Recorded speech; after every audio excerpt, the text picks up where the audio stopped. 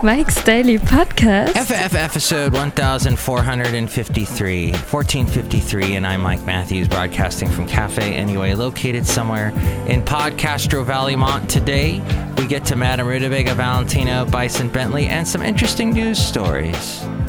We'll take our little scavenger hunt through the news stories on the segment Mike's Scavenger Hunt. I have to tell you, today I'm having all kinds Mike's Daily Podcast. Wonderful technical issues, and that means this is going to be a wonderful show, because when that happens, I am all on edge, and Mike's Daily Podcast. I can't keep it together. Hey, let's think about Puerto Rico, where things are not so great, where things are not so neato, and they still need power, and the economic system is a disaster. And then here comes Trump, and he's not made of alabaster, and he is also very passive-aggressive. Mike's Daily Podcast. He gets up there and he goes, you know, Katrina, a bunch of people died. How many people died here? Mike's What, like 16? Daily And you guys need all this money. Podcast. What's wrong with you? Yeah. Do you like my Trump? That's how he was. Did you hear I heard the recordings over and over again yesterday. Oh my gosh. Which is a very good thing. No. Which is a very, very good thing. Not a good thing.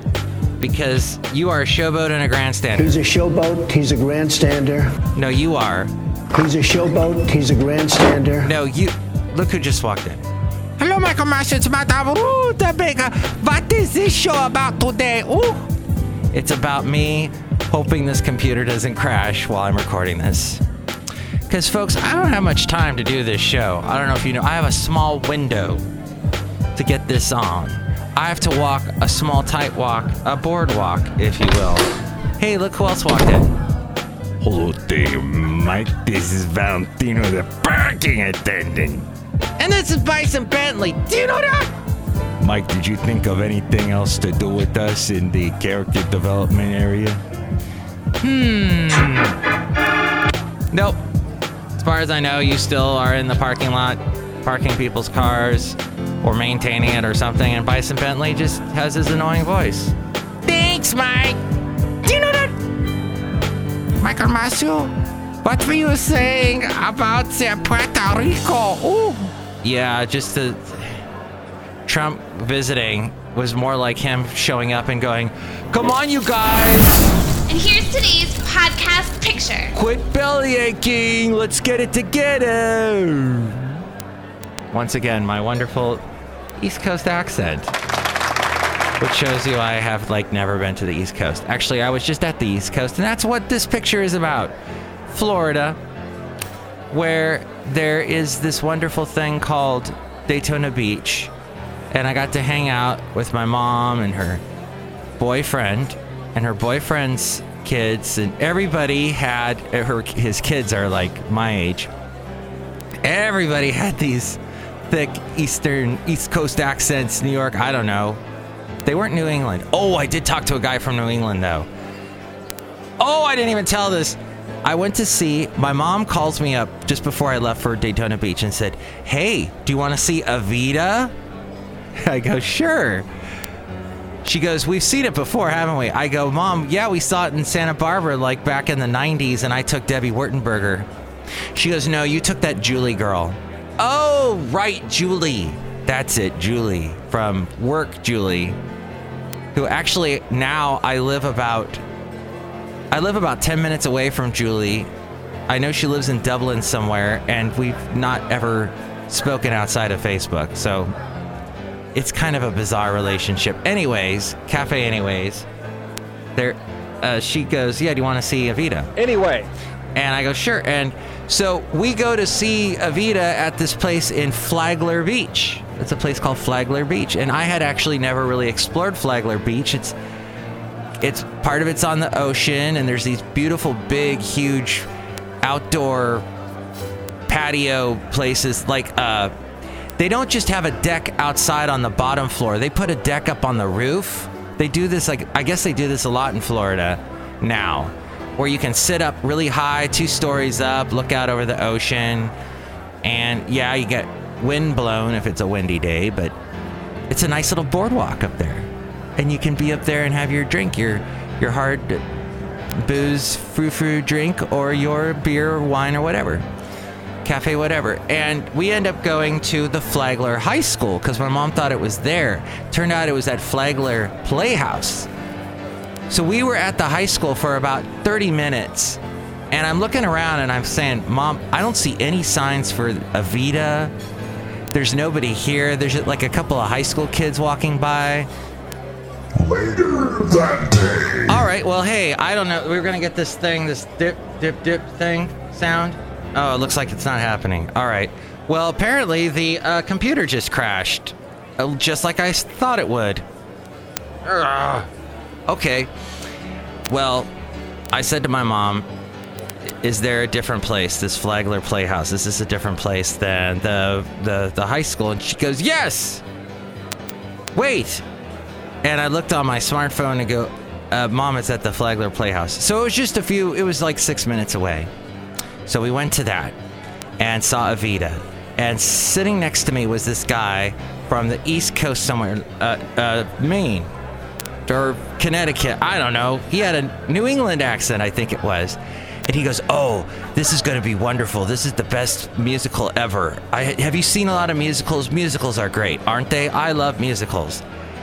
And he kept talking to me through the whole thing. He's probably in his 70s. Funny old guy. But this production of Avita was not very good. And my mom and I are just sort of, oh boy, rolling our eyes through the whole thing. And he keeps tapping my arm. Hey, isn't this the best musical ever? Oh my God, it's awesome, isn't it? This is, and just imagine that with a New England accent, with Kaz and Pac and the wicked, nice Pete's Wicked Ale. I could go for some Pete's Wicked Ale right now, pumpkin. Delish. At any rate, that was a fun trip to Daytona Beach.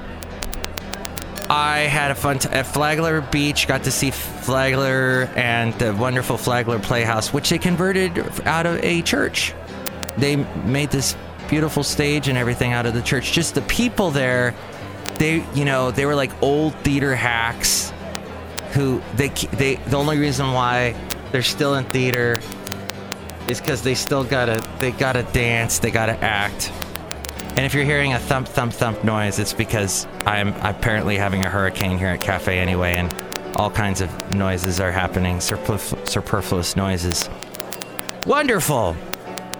I sure love the equipment here at Cafe Anyway. All right, let's get to the segment. Oh, by the way, Mike'sDailyPodcast.com is the wonderful website you can go to where you can do things like you can, I don't know, you can like dance if you want to. You can go to the website Mike'sDailyPodcast.com and buy things through the Amazon link, and there's a PayPal there too, and see the past podcast pictures. Okay, this is the segment that we like to call Mike's Scavenger Hunt. Looking for some interesting stuff here. Okay, Secretary of State Rex Tillerson was on the verge of resigning this past summer amid mounting policy disputes and clashes with the White House. This according to multiple senior administration officials who were aware of the situation at the time. The tensions came to a head around the time Donald Trump delivered a politicized speech in late July to the Boy Scouts of America, an organization Tillerson once led. Just days earlier, Tillerson had openly disparaged the president, referring to him as a moron after a July 20th meeting at the Pentagon with members of Trump's national security team and cabinet officials. This according to 3 officials familiar with the incident. It is unclear if he was aware of the incident. Vice President Mike Pence counseled Tillerson, who is 4th in line to the presidency, on ways to ease tension with Trump and other top administration officials, urging him to remain in the job at least until the end of the year. Officials said that the administration, beset then by a series of high-level firings and resignations, would have struggled to manage the fallout from a cabinet secretary of his stature departing within the first year of Trump's presidency.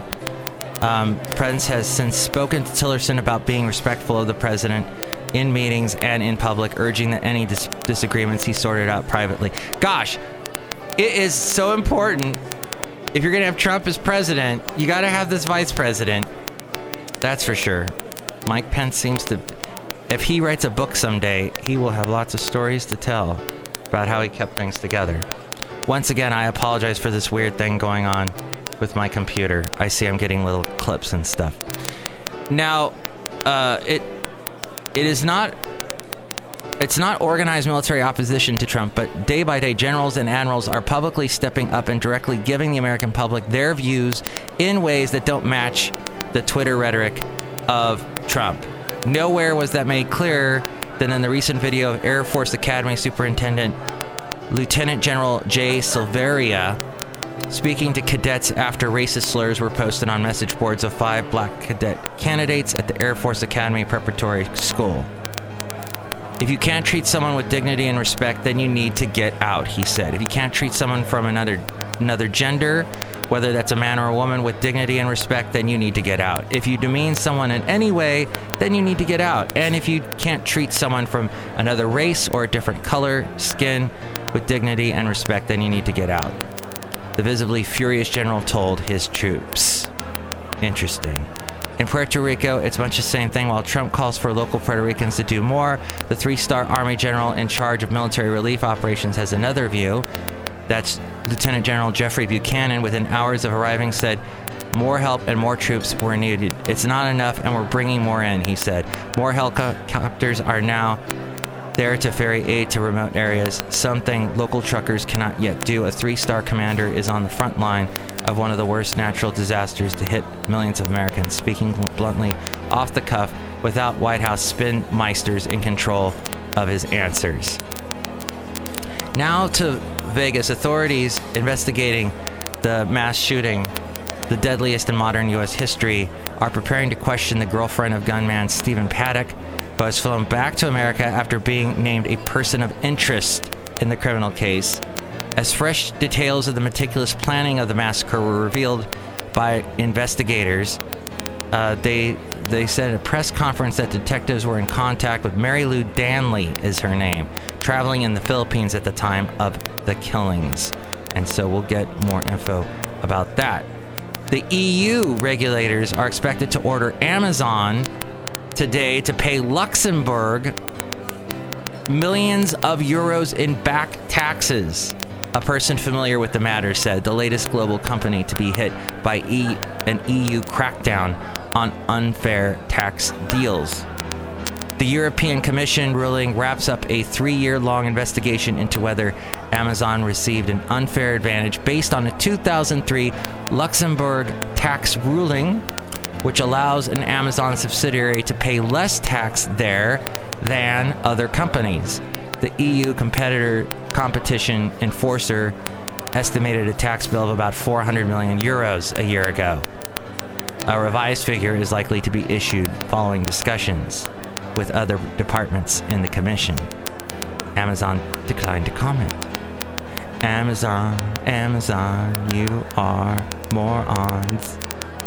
Seriously, if you're gonna use Amazon, go through Mike'sDailyPodcast.com and click on the Amazon link, and that helps us out. But also, if you're gonna use Amazon, remember there are a bunch of other websites that do the same thing Amazon does. You can go to like Costco.com, or there's a myriad of these websites. I can't think of any at the moment, but if you use the Google Shopping section of your search on Google, and shows all the different like when I search for shoes or what have you, I use that. Click, up. Love all this background noise. Good job, Salem, with your computers. Yahoo, and this is something I'm going to complain about today, and nothing's going to get done. Nothing. So, I might stop doing my podcast altogether with all this. I can't get things fixed here. I mean, at Cafe anyway. Yahoo on Tuesday said that all 3 billion of its accounts were hacked in that 2013 data theft. All. Yahoo! Tripling its earlier estimate of the size of the largest breach in history. Oh my God. The news expands the likely number and claims of class action lawsuits by shareholders and Yahoo account holders.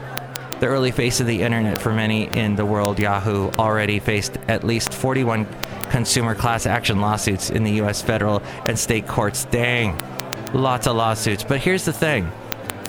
You just have to go through life now expecting that you've been hacked and do the proper preparation or the proper monitoring of all of everything you have. Your emails, your credit cards, anything that holds value to you that's on the internet, you must keep an eye on. Expect it to be compromised and be vigilant. I know that's a negative view of things, but I have to go outside a cafe anyway, where we bring you Mike's Daily Podcast somewhere in Podcaster Valley. And yesterday's show was called Southern in honor of Tom Petty, who passed away, and he had an album that I enjoyed called Southern Accents. Came out in 1985. Had that song, Don't Come Around Here No More. And he had a song called Hey, Hey, Hey, I was born a rebel down in Dixie on Sunday morning. Well, he had a Confederate flag on stage during that tour, if you don't remember. It was a decision that 2 decades later, Tom Petty would call downright stupid. I wish I'd given it more thought, he said to Rolling Stone in 2015, just as South Carolina decided to lower the Confederate flag from their state house grounds, bringing praise from some rockers and criticism from others who used it during their acts.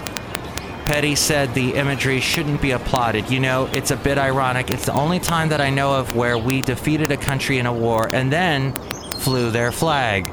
He said with a laugh, isn't Kid Rock from the Midwest? Kid Rock, who loves to show the Confederate flag at his shows. I think they were on the other side of the Civil War, he pointed out, very intelligently. Southern Accents initially was intended as a concept album, but the consensus was that it was not a fully realized concept album. You know, another interesting thing about that album was it had several producers. It had one of them being David Stewart from the Eurythmics, who produced Don't Come Around Here No More. It is one of my favorite albums by Tom Petty because it is so varied. Every song is different. It's not just the same Tom Petty song.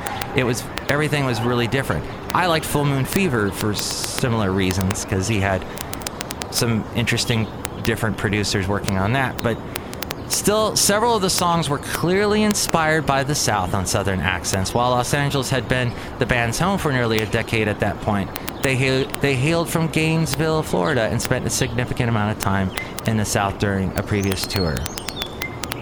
While writing the opening track, Rebel, he said, I was just thinking about the average young guy down there who is brought up in this tradition that tells you this is the way that it's always been and the way it should be. I'm not just talking about jobs, but a whole way of living.